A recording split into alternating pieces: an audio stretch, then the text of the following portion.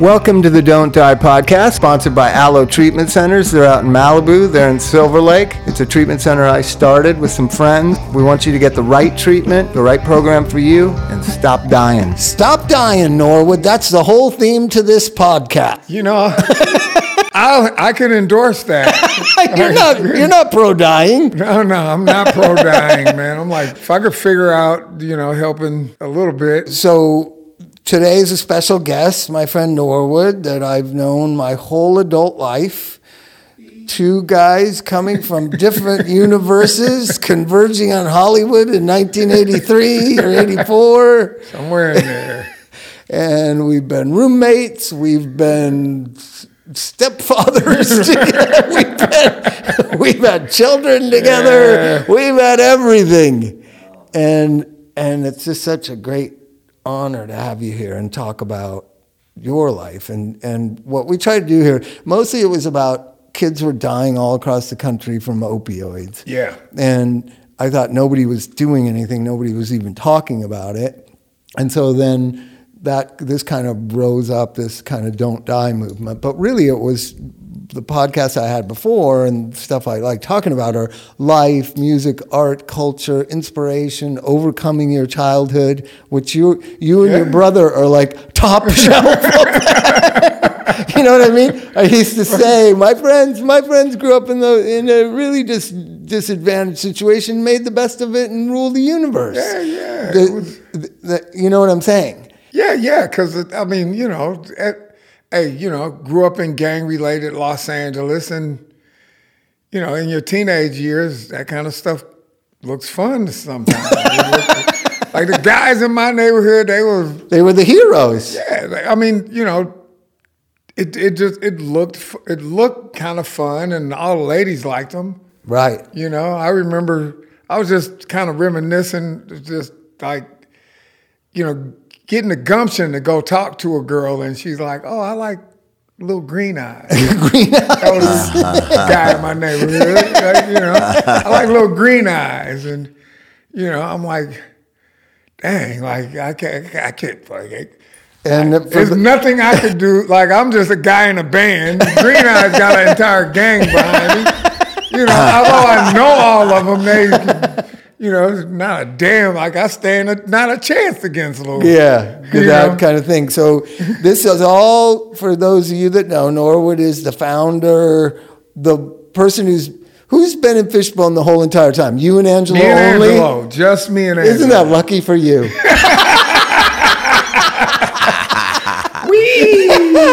So Fishbone, legendary, Rock and Roll Hall of Fame someday. I saw that on the internet. Guys who invented and inspired a generation of music, multi-generational music. Yeah.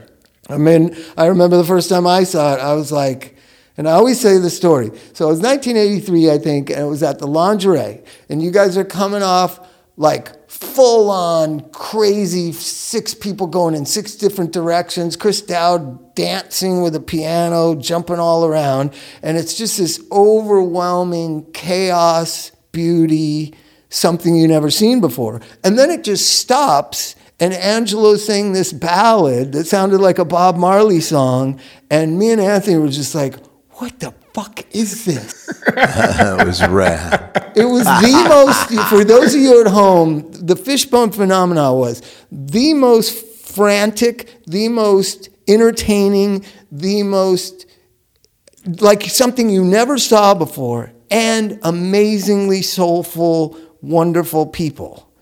And and we all I always say the same thing, because nowadays it's like you're talking about ancient times and dinosaur times. And I always say the 2 greatest live bands I ever saw were Fishbone and the Butthole Surfers. It was awe-inspiring. Yeah, the Butthole Surfers was something else. Oh, yeah. There's something you've never seen before. When you see Gibby shoot a shotgun off the stage. Yeah. They reminded me of the Manson family. Gibby was a Manson-like figure. Everybody thinks it's blanks, right? But they had those bouncing balls, and he shot one of those balls and popped one of those balls. I was like, fuck. He's shooting shots. Rubber bullets. Something.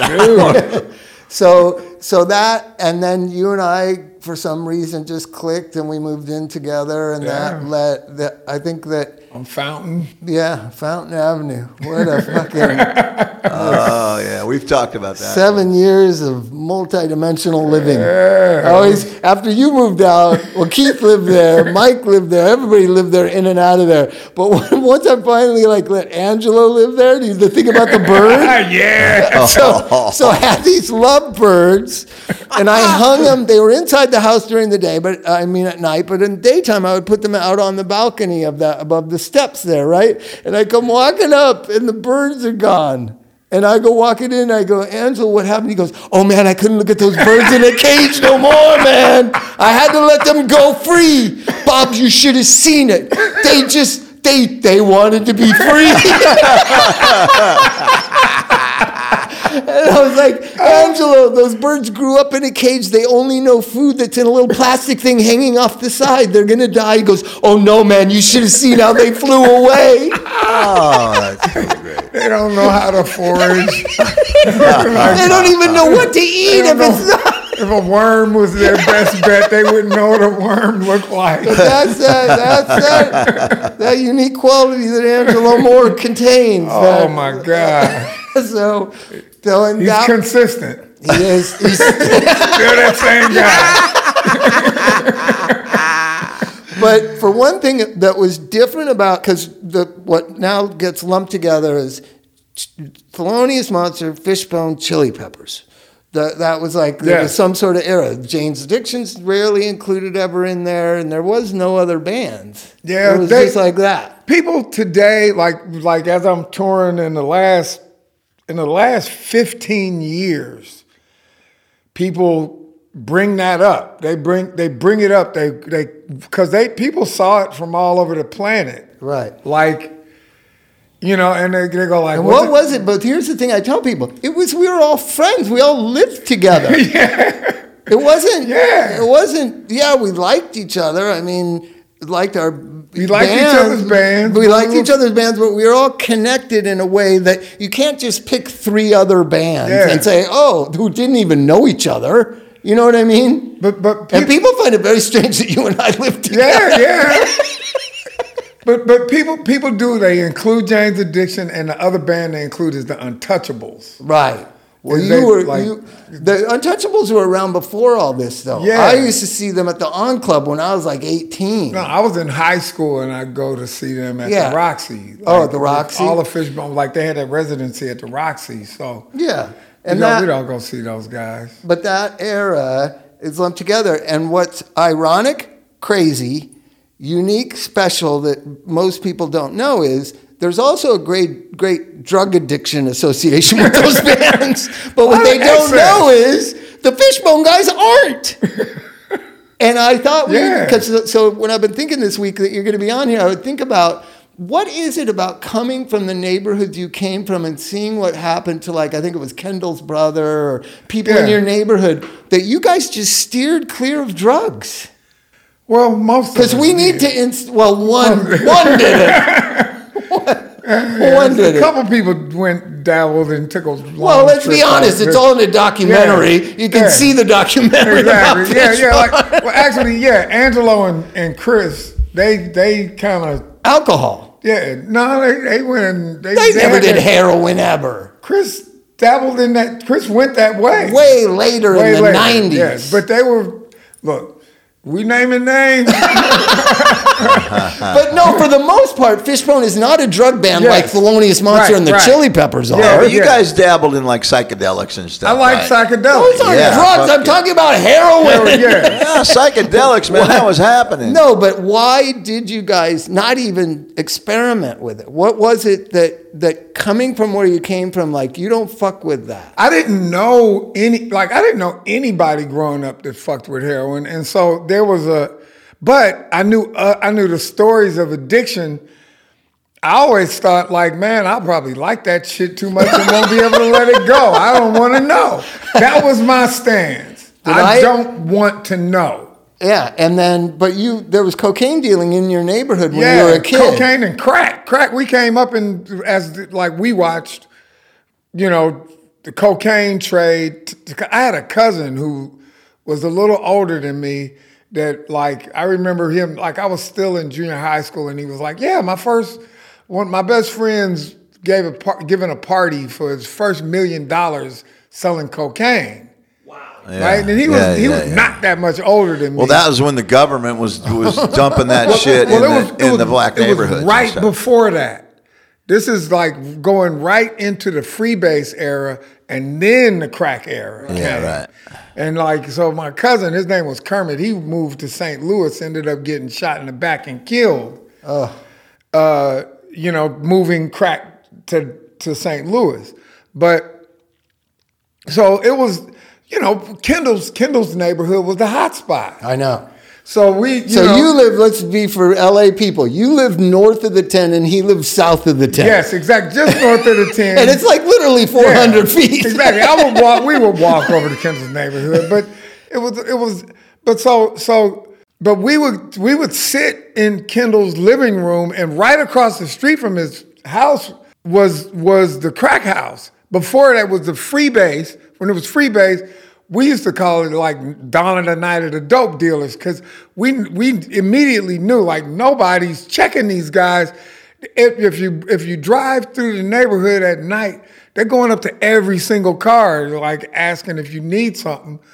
And the police are turning a blind eye to this shit. It was obvious.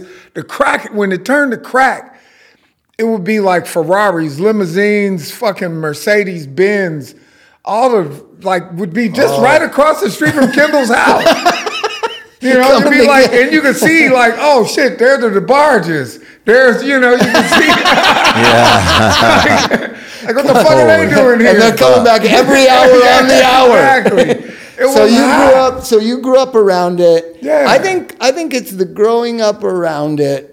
There's got to be something to it. I always say, Elijah grew up around it, and he's never gotten into it. Right. I'm pretty proud of that. Alcohol did bite him in the ass, like Angelo and Chris. But for the most part, growing up around drugs and drug culture and gangbanging and drug dealing makes you very wise about what drugs are. Yeah, but more so like as younger, like PCP was like a thing, and Sherm heads. Around your neighborhood when you were a kid? Yeah, through the hood. That was the thing. It's back, it's back. Oh, I did. It's back. I did plenty of that. It's Sherman. You know that Keith did Angel Dust, and it says Angel Dust in a Black Flag song or a Circle Jerk song. It was big. Riding the strand to some smoking dust. Right. When the Beastie Boys was singing about it, I was like, what the fuck are they talking about? No, Angel Dust is back in a big way in hip hop. I don't know if you're aware. But I heard about it. There's my favorite hip hop band, post Public Enemy NWA. I've heard that they dabble in the dust. I've heard about those things, and I don't even want. I'll name DeBarge and Chili Peppers, but I ain't naming that band. But they probably sing about it anyway. But it's like there's no secrets, man. One of my earliest memories, of shocking memories. Like I think I was 8, and our downstairs neighbor liked to smoke dust, and he had a full-on family. He had his oldest boys were twins, a daughter and a younger son, and this dude would smoke Angel Dust. There was a tree out behind the apartment building that no grass grew around it. And these berries would fall into the dirt. He would sit in the dirt and he would act like he was in the bathtub taking a bath. He might have went out there with one of his kids' rubber ducky, butt naked, his kids crying. On Angel Dust? On Angel Dust. And then I had a cousin that stayed with us, and she would smoke dust but anytime she drank Old English 800, she'd have a flashback and start crying. I never saw it. My mom talked about it. But she brought this guy over. Again, I was no older than 9, somewhere between 8 and 9. This guy comes in our apartment, and all of a sudden he's standing on the table talking about jumping out the window because he's on Angel Dust, man. I didn't want to do that shit. I'm scared of that. And the Parliament Funkadelic shows, it always be somebody at a freaking out on Angel Dust, getting butt naked, running around chasing people. Right. Like the Funk Festival So- in '79. There's this, we called him Funk Festival fullback. This dude's like running around naked, causing people to stampede and humping the ground. Where and was shit. that? The Coliseum? Coliseum, yeah. Like it was insanity, man. Like, I don't want to do that shit. All right, so now fast forward to this opiate epidemic, and my theory is, and I have friends who are drug addicts who are in recovery who don't want their children to know what their lives were like, and I think Yeah. that's what plays into this white Yeah. suburban death spiral, because these kids don't really know anything about drugs, and we Yeah. have hundreds of them come through here every year at Aloe, and they really don't even know that much about drugs, even though they're in a drug rehab, because they've been, oh, it's better for them not to know and not to see it and not, you know what I'm saying? Yeah. And I think being aware of it and growing up in it and knowing its dangers and its you know, positive things, like all the Yeah. girls like drug addicts. Yeah. I can testify to Yeah. that. Hey. It's true. Hey, yeah. It's a tool for Yeah, it's a tool. So I really believe that parents need to start honestly talking to their kids about drugs, because it's still the leading cause of death of kids between the ages of 18 and 34. Yeah. Drug overdose. Yeah, it's insane. More than car accidents. It's insane. More than guns. Yeah. And so we started this podcast to talk about that, but I figured when you're on, we'll just give a narrative about drugs and then talk about music. But it's a thing. It's like my daughter's freshly 18, right? Oh, wow. Like, or she'll be 19 in November, right? And you know, I introduced her to all my insane friends and just told her, like, yeah, like, you know, this dude, like, he shot out, like he was amazing, and you know, he's useless now, and watch out. We have a lot of friends. You know, Yeah. It's a beautiful person, but you know, what could have been never happened because Drugs. yeah, or you know, like, fuck, dude. Yeah, so I introduced my daughter to. I'm like, yeah. We don't need to name names of those people, but I know who you're talking about. Yeah. Some of them are gone. Some of them OD'd. It's like I got like I actually, you know, like I feel it when my friends die.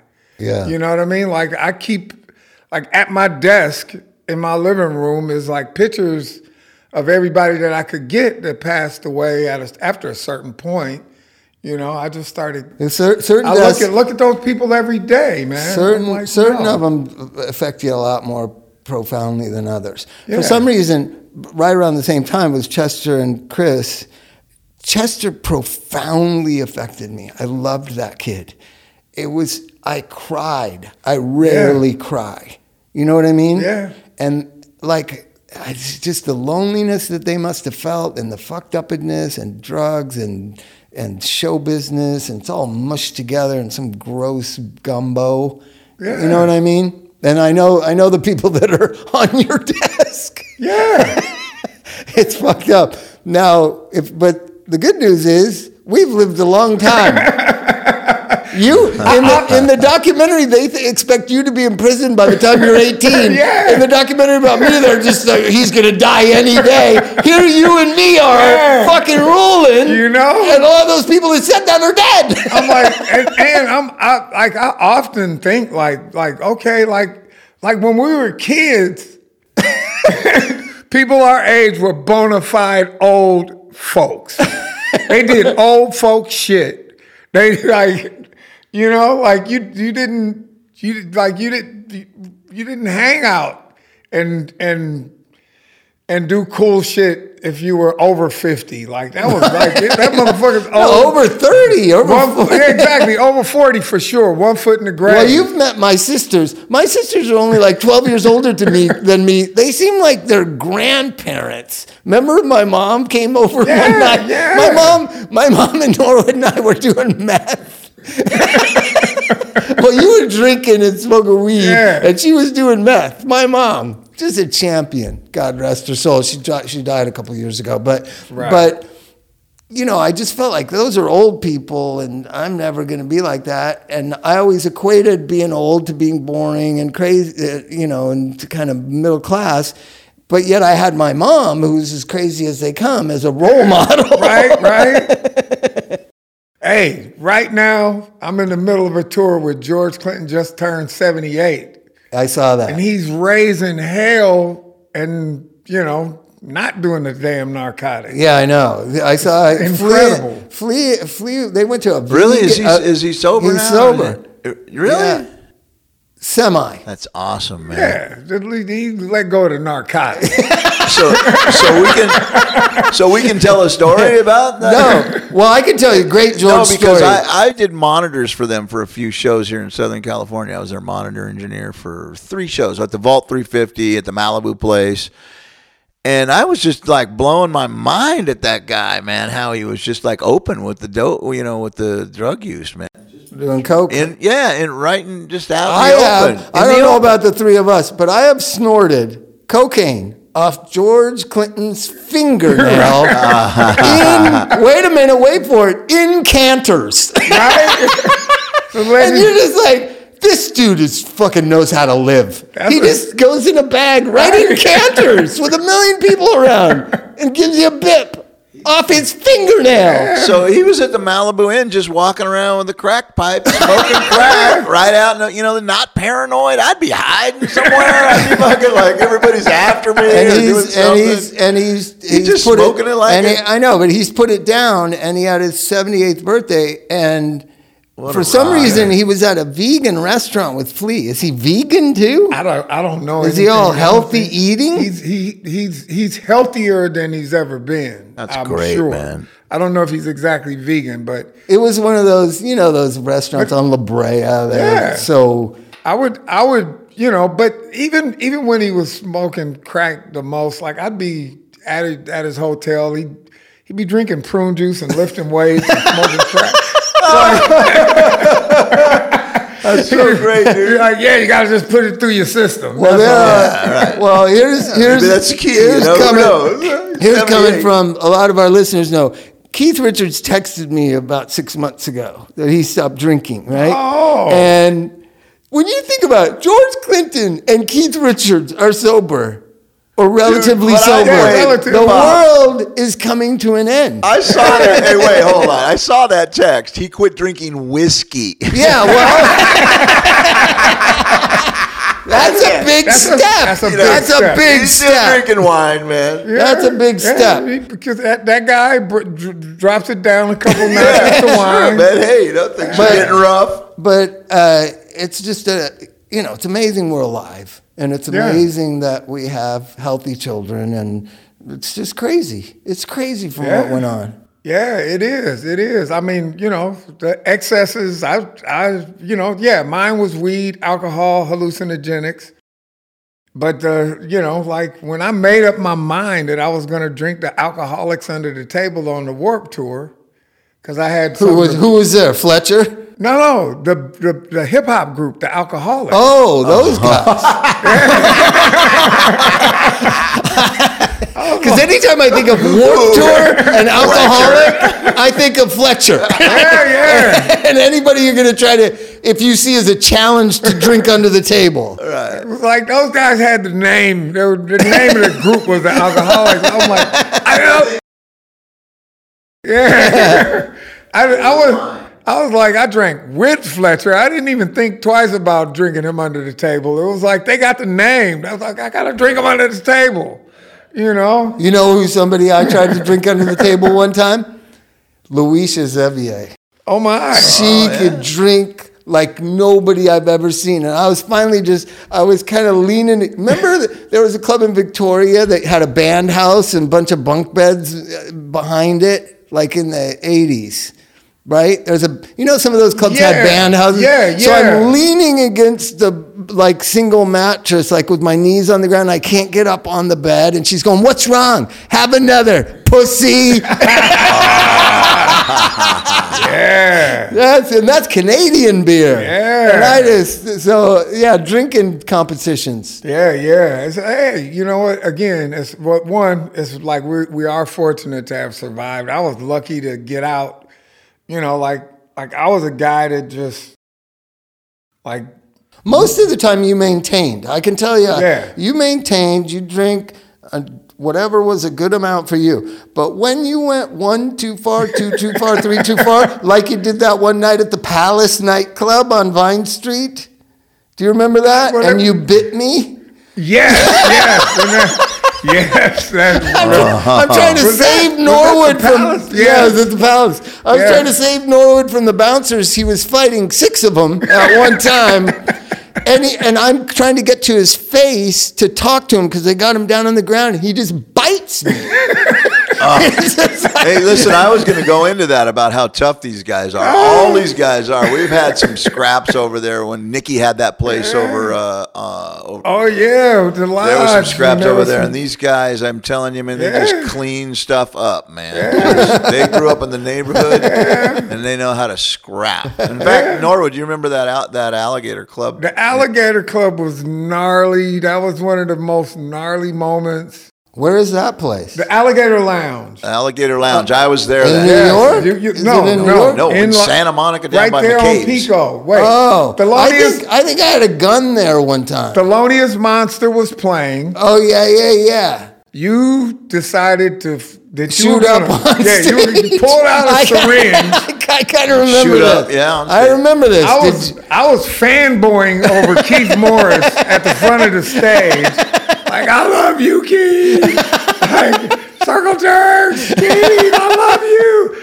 And I didn't see what was happening. You squirted heroin in fucking Pete Weiss's eye. Like, as he was playing and got in his eye. I remember that. It was fucking, and there was a gun involved, right? Shortly after this part. The owner of the club. The owner of the club, I remember. Like me and Keith couldn't hear me, so we went to the backstage, and I was just telling Keith how much I loved him and the Circle Jerks.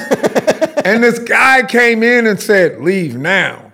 I'm like, and he grabbed me by the arm, and I'm like, "Oh no!" And you had had a few cocktails. I had quite a few. I looked at his hand and I looked at him, and he's like, "Get out now." I'm like, "We're just back here. We just came off stage." He's like, "Get out now." And he had not looked. I'm like, "If you don't get your hand off me." And Mike, you were here? I was right there. It went all the way from there, all the way into the kitchen, out in the front, into the kitchen. And then there was knives involved. And it was just like, Norwood was just beating that guy up and down the fucking. Like it's because when I let off on him, I thought he was a bouncer. What was he? He was the owner of the club.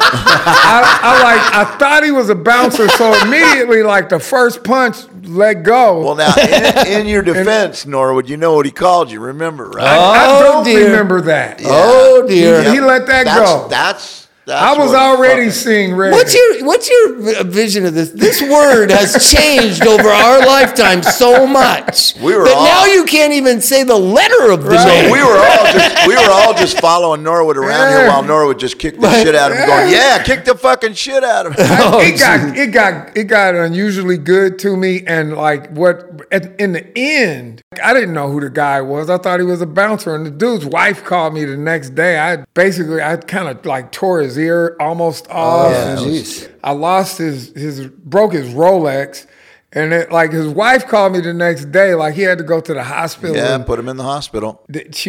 So they made me pay for the Rolex, and they asked if Fishbone would play the Alligator Lounge, which I don't think ever happened.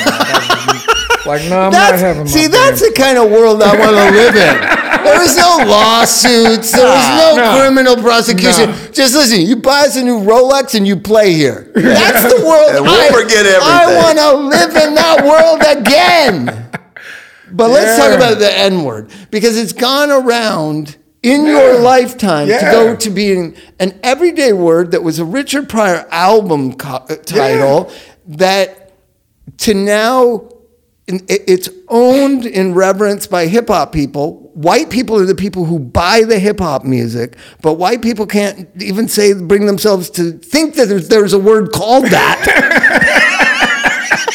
I mean, it's the craziest. That word is the most powerful word in the English language, the most misused, misunderstood. What's your take on it? I was just marveling at this with my daughter the other day, because she has a friend that she had to be like, "I can't hang with you. You keep using that word," right? And so it is this thing where think in terms of like there's this dominant culture that could do like the fucking police can come and shoot you. Right. And nothing happens to the police. It's like, there's a myriad of obstacles in being black. Right. And black people have the power to say, you can't say that word. It's the only thing you have the power to do. It's really like the only thing. And that power is being wielded. And Norwood, am I wrong? I mean, black people don't like using it that much more anymore. Why is it used in hip hop songs so much? No, some people take quite a lot of joy in using it. It's weird when Drake uses it. He's like the whitest guy I know. Is Drake white? Like his skin tone is black, but he's like a Nickelodeon star. It's so hard for me to take him seriously as a rapper, having watched that TV show. Hey, what's funny is when you see a bona fide gangster going like, Drake is hard. That is bizarre. But it's because he's making so much money, I'm sure. Yeah, it's the admiration of the success and whatever. Yeah. But so there's that, and then the one thing that's changed in our culture, for one thing, I always like to make a note. Just because it's not on television anymore doesn't mean that young black men aren't being killed every day in America by white cops. It's happening every day, but for some reason it was in vogue on CNN and MSNBC for like 3 years. Yeah. It was very important. Trayvon Martin and the kid. So all of a sudden, don't think that it went away. It still happens every day in America. But something used to happen every day in America that doesn't happen anymore, and I've noticed it very much. White kids who are belligerent, or in our case, on drugs or punk rock, don't get beaten by police anymore. You know what I mean? When I was a kid, I was in Huntington Beach a week ago. Oh, I used to get beat up every fucking week by cops. That's why I felt a kinship with black people. They're beating on me too. Punk rock was rife with stories of police converging just with on punk rock venues, just hitting you in the head with a baton. Kids. And they don't do that anymore. Yeah, it's a weird kind of phenomena that happened because everybody's trying to tell me Huntington Beach not like that anymore. I said I don't give a fuck if Huntington Beach isn't like that anymore. I hate Huntington Beach. See, the thing is, Bob, the thing is that when it started, it was street kids. It was street kids with no money, no important parents, no nothing like that. As it progressed, more rich kids got into it. They didn't ask how much money you had. They just pull you over, say, step out of the car. Of course, I would always say, what did I do? As soon as they say step out of the car, see, this is something you knew as an 8-year-old. If a cop asks you to step out of the car, you step out of the car. I was raised in white suburban America. I was like, what is this about? And they just drag you by your hair out the window of the car. That's true, man. Yeah. So I noticed that there isn't that hostility between white youth and police anymore. So then there's our society's just gotten weirder. I think it was better and healthier when we were 22. I think there was more. Like, you can say liberalism has led to this great world that we live in. I don't think it has. I think it's as vicious as the conservative world myself. We had, for those 4 years, from 83 to 89, 6 years, we had what the world could be. People coming from black culture, from white culture, from working class families, from elite families, all trying to build a world, a better world. It actually into the 90s, it was, especially in Los Angeles. Los Angeles was a... And what happened? How did it go away? Actually, and maybe even New York in the late 70s, new wave, punk rock, hip hop, the art scene in New York. It was a similar thing from, I wasn't there, but it looks like it was about the same in L.A. Yeah, Fab Five Freddy and Basquiat and Debbie Harry and that whole world. Because I'm asking you, I have my theory of what happened: money and capitalism. Absolutely. Money, like materialism, Right. like greed of... Of which you and I are both guilty of. You do live on the ocean. Yeah, I mean, but my rent is cheap. I got rent control. Every time I think of Norwood, he's like, yeah, he gets to live out there in rent control on the ocean. I'm fucking here in Claremont, fucking 108 degrees. I moved in 1992, and my rent has not yet doubled. How did you plan that, or that just an accident? It just happened. I didn't even care to move to the beach. It was not my, like, I wanted to move. You didn't move there on purpose? Hell no. I wanted to move to fucking Leimert Park. I was like, I'm going back to the hood after living on Fountain. Right. Like, there was these things that I'm gonna go back and get that respect in that neighborhood. Yeah, there was things that would happen, like on Fountain, like, because, you know, the drugs were getting a lot worse. Well, no, it's just white people just didn't do this, like, you know, like in the hood, you walk down the street and people nod at you. You get acknowledgement. Oh, and in West Hollywood? You didn't get a lot of nods in West Hollywood? Any nod.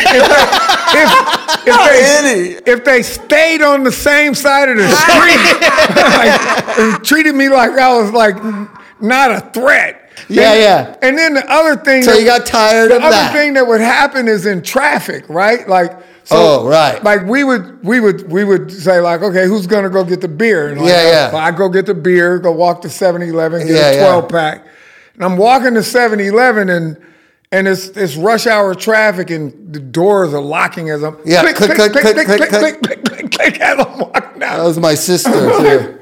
My sister used to do that when she'd come there. She would pull in the driveway, my middle-class white sister from Huntington Beach. She'd pull in the driveway and she would call me in the apartment to say, I'm here, Bobby. And she would have her doors locked, windows locked. Oh, I got tired of that shit, man. And the police juggling my nuts. It was like there was this one time. Well, Sunset Boulevard, always. These officers was frisking me. It was actually a female cop. I was just tired of it. Yeah, I was like, right? I can't take this shit. Did you feel like the only black man in West Hollywood? I did. Like it was just too much police activity on my body, frisking. So you were going to go back. And that's why you moved to, I never knew what, I thought you were, because you don't really surf. I mean, you kind of do. I do now. Not like those other guys. I do now. I didn't surf at all when I moved there. I didn't give a fuck about surfing. I was just like, and I only lived there because my car broke down in Venice. You got the greatest place on earth because your car broke down? My car broke down, and I asked my dad to help me get it started. And he was like, well, you got to come and check out this apartment with me. He was thinking about moving there. He was going to get it? Oh, he was thinking about moving there. There were 2 vacancies. The one I'm in is a 1-bedroom, and there was like this single with a big, gigantic picture window facing the beach. He was going to take the one I'm in. I was going to take the other one. And you switched? And no, he actually raises cactus. So he was like, there's no place for me to put my cactus. I can't take it. You could take the 1-bedroom if you want it. Oh, my God. And that's how I ended up there. Oh, that's awesome. And you've been there for 27 years. I ain't going nowhere, bro. It's fucking beautiful. As long as rent control Did you ever go over to David Barrowald? Do you know David Barrowald? Yeah, I went over to David, but the Palindrome. The Palindrome, man. We used to hang out there all the time. I think I saw you at a couple parties there. Yeah, I loved working with David Barrowald and putting in work at the Palindrome. That was a great studio, man. It was on Lincoln, right? No. It was just one of the little, I can't remember. Like it was what is Windward, and then all of them are gone. All the studios are gone. It's so weird. I drove past the Music Machine today. It's like an electronics store. Yeah. Like the greatest bands. We had some great times at the Music Machine. Bro. How about Spinal Tap? Circle Jerks with Flea and Biscuits playing. Gun Club, Los Lobos. No. The Plimsolls. No Doubt. Wait, Fishbone. X and Bo Diddley at the fucking Music Machine. Bo Diddley. X and Bo Diddley. Oh yeah, Casey Big Joe. And now Turner it's an used to play there all electronics the store. time. Yeah. They had Now it's an electronics store. Where they made Pet Sounds is now a T-Mobile store. Jesus, that's depressing. So it's what's happened to Los Angeles in our lifetime. Yeah, bro. Actually, it's happening in every city, right? Every city is like. It's not the city that it was. Yeah. Have you been to Detroit lately? I heard. Yeah. I heard you can buy a house in Detroit for like $20,000. Elijah told me. Yeah. You can buy a house, a real house in Detroit for $20,000. It was a few years ago. It was 10,000. And it's coming up, and there's artists moving in. Why don't we all move there? It's cold. That's far. Yeah, just go there in the spring and in the fall. I don't want to be there in the summer too long either. Yeah, it is hot. I went to Milwaukee because we got a Don't Die group in Milwaukee, and there's a whole neighborhood designed by Frank Lloyd Wright. It's called the Frank Lloyd Wright neighborhood. So we go there, and there was a show going on in that neighborhood. So I started looking at real estate things. You can buy a Frank Lloyd Wright house in Milwaukee for like $225,000. It's crazy what the rest of the country is. And I always wonder, I asked Anthony, I asked Flea, I asked Mike, why do we live here? It's because this is where everybody we know lives. Yeah. It's, right? We know the lay of the land. You know, you got your circle of friends. You don't have to figure out people come from all over the planet to be here, and they get here and they go like, LA people are this and that, and I'm like, I don't know about you, but I got a fucking amazing group of friends. Right. We're not too welcoming in our circle. When you think about the circle of friends I have, it's maybe grown 5 more people. 5 more people in 25 years. We're not the most letting in of people. It took a lot of vetting to break it down to that, So, and we haven't talked about, you got drug into this idea that Flea and I had. We went down there to Watts. Yes. Right? This was 2 years. Were you there that first day? You were there the first day. First day. Nora was founder of the Watts Conservatory of Music. So we go down there and we're just like, best of intentions. Let's try to figure out how to bring music to this school. And you did it. And you were down there and you played 3 weeks ago, a month ago? Last week of July. Right. Fishbone Chili Peppers. And so it's called the Silver Lake? That's Watts Conservatory. Watts Conservatory of Music, right. And here's the crazy thing. This organization and the Silver Lake one and MAP were all created by a bunch of crazy drug addict musicians from Hollywood in the 80s. I mean, when you think about what MAP did for people, what Silver Lake Conservatory, and now what we're going to do in Watts, it's just like us, these fucking freaky guys. That are still freaky. Oh, yeah. There ain't nobody more freaky than Angelo Moore on the planet. But it's like I see you. You didn't become a different human being. You just Bob without the extra added fucking sauces and fucking potions. Right.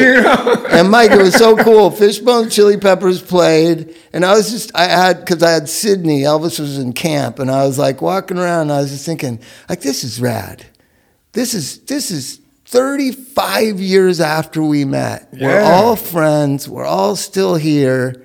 And so I just think every generation of musicians, every generation of people, do what Norwood said. Vet your friends. Know that they're trustworthy. Will bury bodies with you. Will go to the ends of the earth for you.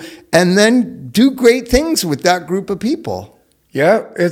Hey, you know what the wildest thing about, and I probably told you this while we were down there in Watts, is that I'm born in San Diego. We moved to Los Angeles when I was 2. I remember nothing of course, San Diego. Yeah.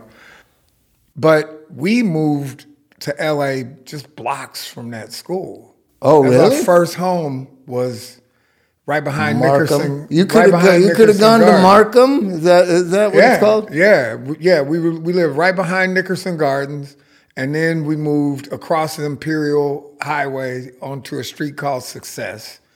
And Success? Yeah. That's Success Avenue? Street called Success in Watts.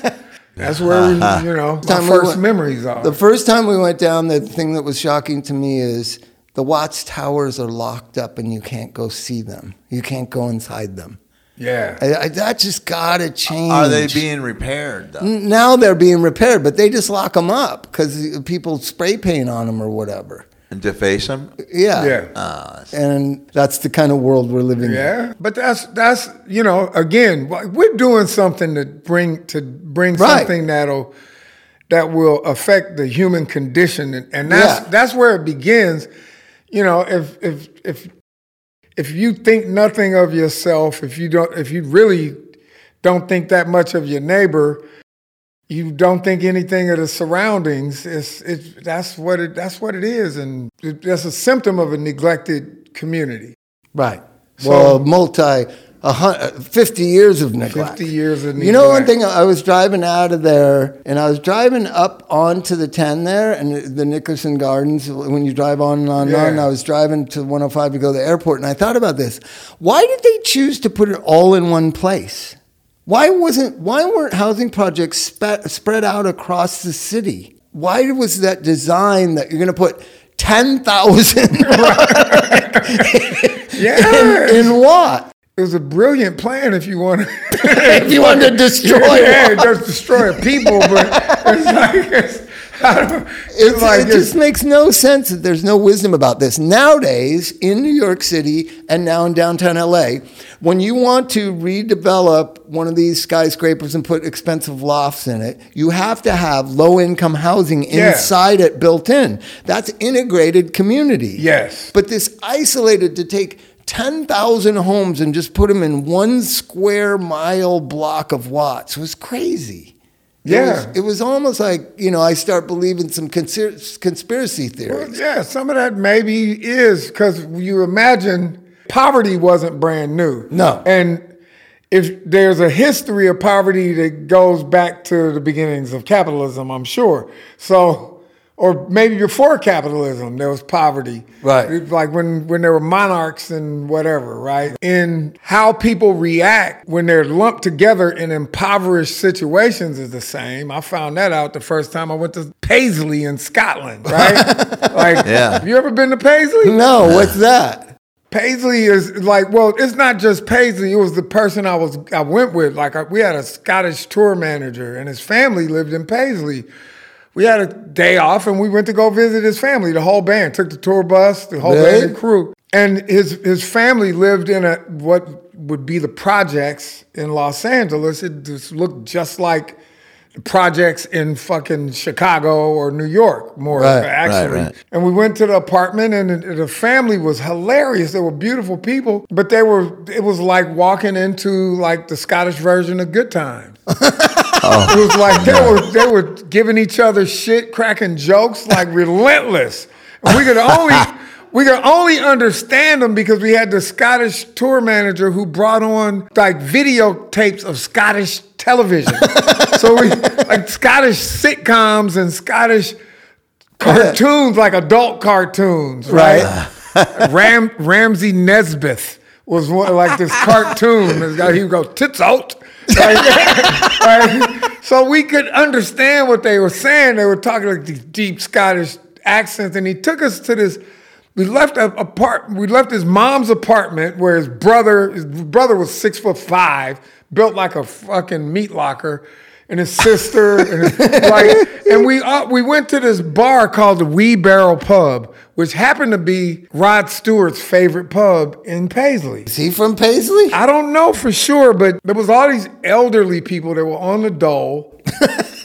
These people, they would not allow us to buy a drink. They were the finest single malt scotch, the finest. And I go into my wallet to grab my pounds, and they'd be like, do not insult us by bringing out your money. Wow. Mr. Universe 1955 was there. I sat there next to him and talked.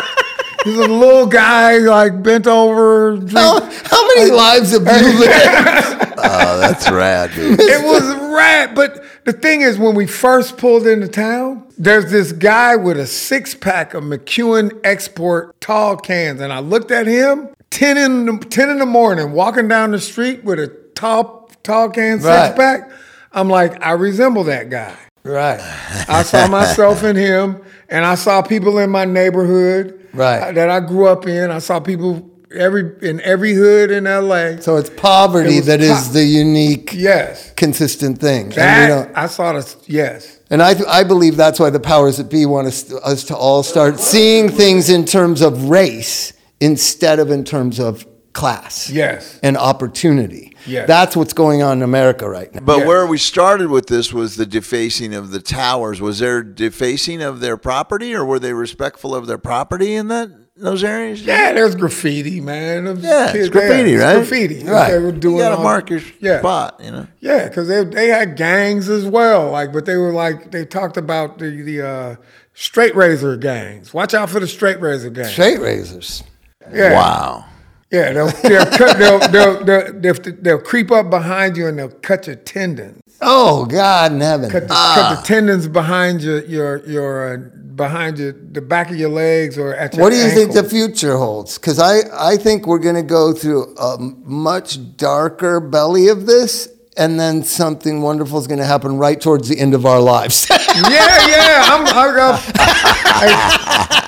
I think it's going to get darker than now, and crazier. But I think some enlightenment. You got to believe that something is on the other side of this ignorance and this division, this hatred and this stupidity. Well, yeah, it's like this. It's like political correctness came in and replaced actual conversation about how people felt. Right. I'm personally not so politically correct, but I'm not anti-politically correct fuck what Trump is doing. That's insanity. But political correctness, like when gangster rap exploded and these rappers are calling people fags in their raps and everybody got freaked out. I don't want to call nobody a fucking fag. Right. You know what I mean? I don't feel anything about anybody's sexuality. I could give a fuck. Right, me too. But people lost their fucking minds over people using words. Words. Yeah, words. And I'm sitting there not long ago, I watched Ice-T on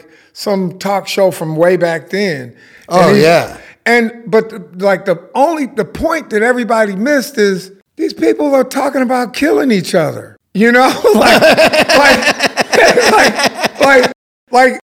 And some of them did. Some of them did. And some of them came from backgrounds where that was normal. Right. It was normal to take a gun and shoot at your peer. And I can take it on the other side. Why is it so fascinating to white suburban kids who have never touched a gun, never been involved in any kind of violence like that? What is it that just happened with gangster rap? Because my nephew was obsessed with it. He's from Huntington Beach, upper middle class family. And he's like, Uncle Bobby, do you think you could get Eazy-E's autograph for me? And I was like, probably. And I got it. Right. Because Eazy used to always go to Renee's Records on Melrose. And he was there and I got his sign. I'm like, nephew, to Brian. Easy does it. Right? Yeah. So, but the future, it's going to get dark. Political correctness, you can go a whole topic about. But it is. But what is not just about. It is that there was an absence of a real conversation. Right. Exactly. And that's I think was. Well, it's here. How about this? And the political correctness is fueled by the feelings are paramount to all things, not actions, not deed. Feelings, right? So if I had this big argument with these kids that I was working with on this project, and I just make fun of LGBTQ because there's so many letters in it. And I don't think the B needs to be in there. Anybody that's bisexual, I don't know why you need. Most people I know are bisexual, so I don't know why you shouldn't be lumped in there. You're not getting cast aside by anybody, right? You're winning and winning.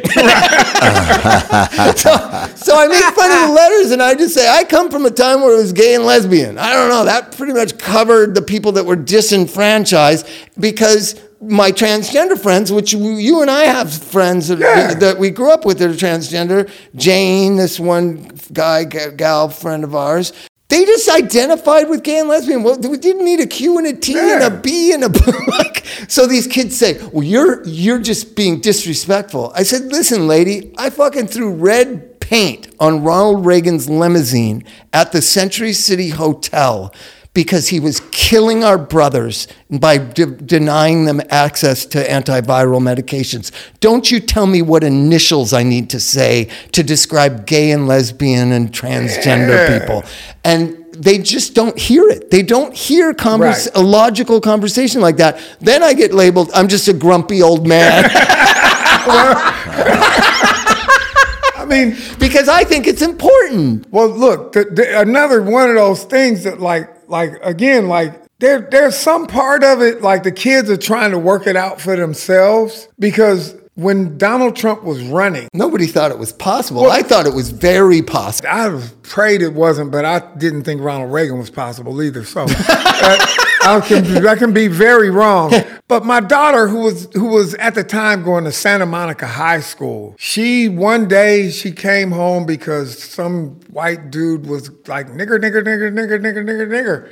And she was, distraught. She did not want me to go to the school and confront her counselor either. She was like, I'll deal with it. But in the conversation that we had was like when she was in the earliest years of school, like into like middle school even. Well, actually in like kindergarten, first grade. She was like, kids used to say all kinds of shit, and they're just repeating what their parents said. Right. You could call somebody a fag and whatever. Yeah. She's like, but later on, they amongst themselves figured out that wasn't cool. They weren't saying the N word, they weren't saying the F word, they weren't fat shaming, and they were self-correcting. And now I get to high school, and it all went out the door. Lit up. Trump came on the scene, and all these kids just let it loose. And yeah, they felt empowered. Empowered. And so that was disheartening because I'm like, But it was there anyways. My theory is it was there anyways, and it was being suppressed. Yeah. And now it's been let out, and somehow it's so ugly, right? It's just ugly. Yeah. So once ugliness is exposed, ignorance is exposed, you got to believe in knowledge is power, and love reigns supreme, right? Right. But we're in that transitional period. Right. Like, yes. We're in the part where hatred and division and racism is winning, it seems like. Right. Shaming the darkness into the shadows didn't work. It doesn't work. It did not work. And I'm telling you, that kid who went to kill Mexicans in El Paso, Texas, his parents are responsible partially for this. And sooner or later, we have to start holding the parents of these white kids who do this accountable. No longer is, we had no idea, acceptable. Your child had no friends. He was socially ostracized, like the Sandy Hook, the Sandy Hook shooter, whose mother allowed him to play Call of Duty 14 hours a day and bought him a gun for his birthday. That woman, but she was the first one he killed, by the way. Right. Justice has been served. But if she wasn't, I would want her held accountable for the behavior of their adult children. And something's going to come of this. Enough of this political correctness about the parents who knew nothing about it. Yeah. Fuck you. It's your fucking kid did this. Fuck you. I really believe that. If it was my kid, I would want people to say, you know what, Bob, you fucked up. Yeah. I mean, hey. But the problem is their parents are secretly they're inwardly proud of this whole thing. You know what I mean? No, I don't know that. No, I don't believe that. No. That they killed a bunch of Mexicans? He's not that saying they killed a bunch of Mexicans? I'm not saying that they're proud of that fact. I'm saying that they have the kids back because they relate. They're the ones that instilled it. Yeah, this is what the kid is emulating something, and the guy that's in the family, so, right? Yes. But they want to blame the internet. I don't blame the internet for anything that my kids do.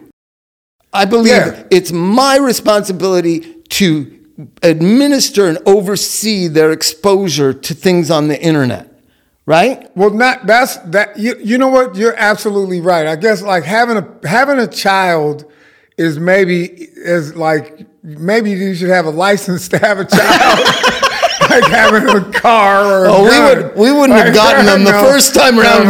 We wouldn't have passed the test. Yeah, later on, we would have. Later on, yes. But it is like most people have no idea what they're getting into when they become parents, right? Like that's, it's a lot of mistakes, and then people like volunteering for it. Like I know I have some clients, female clients that have a kid, and they'll come to me later on and go, "It's just there's no time for me anymore." I go, "Fucking pretty much for about 15 more years, pretty much." But I said, but it's really good. Like around, I don't know, it's different for every kid, but about 12, 13, 14, they want nothing to do with you. So you only got like 8 years, 9 years left. It's like, and it's odd. It is crazy. Like, so like guys like us have kids, and then he has 3, I have 3, right. You have 3. Right, exactly. There's 9, I have two. There's 8 kids between the 3 of us. The least likely to succeed crowd right here. Yeah, but we exactly. And I have a different view of the youth. We live in Long Beach, right? And her group of friends they're African American, they're Hispanic, and they're Asian, and they all hang out together, and they don't even think about this whole separation. It's the same as ours, but they're living in, you're a very attentive father who kind of oversees, and you live in a very kind of cool, progressive neighborhood that still is open-minded. I would say cool, progressive neighborhoods in Los Angeles are less open-minded than the Long Beach neighborhoods. I really believe Long Beach is a unique town to grow up in. Affluence? No, I think it's like, it's hard to say, but let me just say a funny thing about African American. So there's a basketball player named Ben Simmons, right? Do you know him? I don't. He got stopped at a hotel. They were saying they wondered whether he had ID or not. It was racism out and out, right? And so the announcer here is saying, and he's African American, and the other guy said, no, he's from Australia. He's African Australian. It's true. Yeah. It's true. That's fucking great. He's African Australian. Right. He was African Australian, was stopped at a you'll never, like, there is, like, you could be African Canadian. Do they say African Canadian? No, they don't. Did they say African Japanese? No. Is it only African American? Look, the first time we went to France, there were people, they were like, what is it with this African American? If you're born in France, you're French. It's That's right. like There you go. Why the fucking separation? most of the planet is like, if you're of the soil, that's You're American. that. Like, Oh my God! What a What the world we're fuck? living in. It doesn't make any sense. That is a revelation for me. I didn't even fucking think of that. They don't say African Australian. They don't. That's insane, man. but they like Aboriginal, Aboriginals aren't based from Africa. right? They're now, just do you Aboriginal. think it's because we're the melting pot and everybody? No, I think it's that comes because we're here the most wants their own racist identity? country on earth. No, I Yeah. mean it might be because all No. the races Yeah, they come said here and they Italian want- American, Irish American. Yeah, so then, exactly. but there's a specific difference about African Americans. Most Yeah. didn't ask to migrate here. Yeah, and honestly, if I grew up thinking that if you were not put in the second class citizen box, like it's convenient for, that's what it's convenient for, right? So you Don't have expect this much. title. Don't expect much from me. Yeah. Is that the box? Yeah, that's the box you get put in is like, no, like you're African American, so you check that box and then your car insurance isn't the same as the white guy. Yeah, that's true, man. Right? Well, let's leave it with That my is- last question. My last question of the night is: I'm still obsessed with Rush. And Right. my wife, Chrissy, who you've met a couple times, she can't stand Rush. And she doesn't get Rush. And she asked me, what is the fucking thing with Rush? And I said, you got to understand, that's one of the reasons why I bonded with the Fishbone guys, because they love Rush. Now, you didn't like Rush the way Kendall did. No. Kendall was a Rush fanatic. Kendall was a fanatic. Yeah. What people don't understand is Rush is another link. So what was the Chili Peppers' first name of their band? Anthem. Yes, Anthem. A Rush song. Yeah. Rush. So when you meet people who can't understand the Rush thing, how do you explain it to them? Rush. our obsession with Rush. Yeah, that's a well, you know what? Because they had the best musicians in rock at that time. Well, Neil Peart was. Neil Peart, no, and Geddy Lee. Geddy Lee was. Did you go to his book signing a couple months ago? No. Flea went and got a book signed to him. I must have been on tour. Shit. He's at Book Soup. He's got a book. Yeah. Geddy Lee. Okay. Damn it. But so it is hard. People that just don't get Rush, they don't understand it. I actually like because I was introduced. I might be one of them. Mike doesn't like Rush. I don't know. I might be one of them. see, like How many times have you had to defend your love of Rush? it's many times people don't get it, but like it's like this. Like I love that you love them though. Yeah. I love that fact. It's like at an early age. Like Here's the thing. When we met, I was the first white person he knew that knew everything about Funkadelic, and he was the first black person I ever knew that ever heard of Rush. Right. That's what bonded us. It was so me and Fish went to go visit the same cousin that gave me my first bass, amp, and the rock record collection. When he gave me that record, he took, like, I got a weight set for Christmas at 8 years old. And he came on Christmas Day, looked at the weight set, was like, you ain't lifting them weights. I'm gonna make a deal with you. And it probably kept me out of gangs. I probably would have looked like a good soldier, you know, and would have got tapped. But he took the weight set. He took the weight set and he gave me the bass amp and a record collection, and it changed my life. Right, my cousin Zeppelin, Rush. What was in there? Bud. It was a few Jimi Hendrix records. There you go. It was Jefferson Airplane. There was no Rush at that time. I don't think. 74, but it was 73 is their first album. 74. Yeah, he wasn't into Rush. He probably would have kept listening to rock if he would have found Rush. But it was Jefferson Airplane. There was Chicago Transit Authority. I love that record. It was 25 to 64. Slide Stone Stand, Graham Central Station. You know, but it was a pretty hefty record collection. And anyway, that same cousin, a few years later, we went to visit him in the summer. He lived in Turlock, California. He moved to Turlock. I know where that is, up by Reno. Yeah, we went to go stay with him in Turlock, and he was now deep into jazz. And so we spent a summer listening to jazz, getting into jazz fusion. Billy Cobham. Yeah, Return to Forever, Jean-Luc Ponty, fucking like all like, and so by the time I got to, and all kinds of jazz, but he was really like pointed us at fusion. So by the time we got I got to the 9th grade, and this kid was like, "You should check out Rush." I was like, "You should check out Funkadelic." And I checked out Rush. I was like, "Whoa!" I was like, all this fusion shit was in my head. But you know that was how my listening was wide open. So we talk about this a lot on this podcast. We talk about a lot of music, and we talk about how our kids influence our taste in music and introduce us to new artists. Bob, Billie Eilish, my daughters introduced me to like folk the Garden, singers. Big Mike, all these, Mike Kroll, Declan McKenna. The McKenna guy. And has your What daughter? What are your kids turning you on to?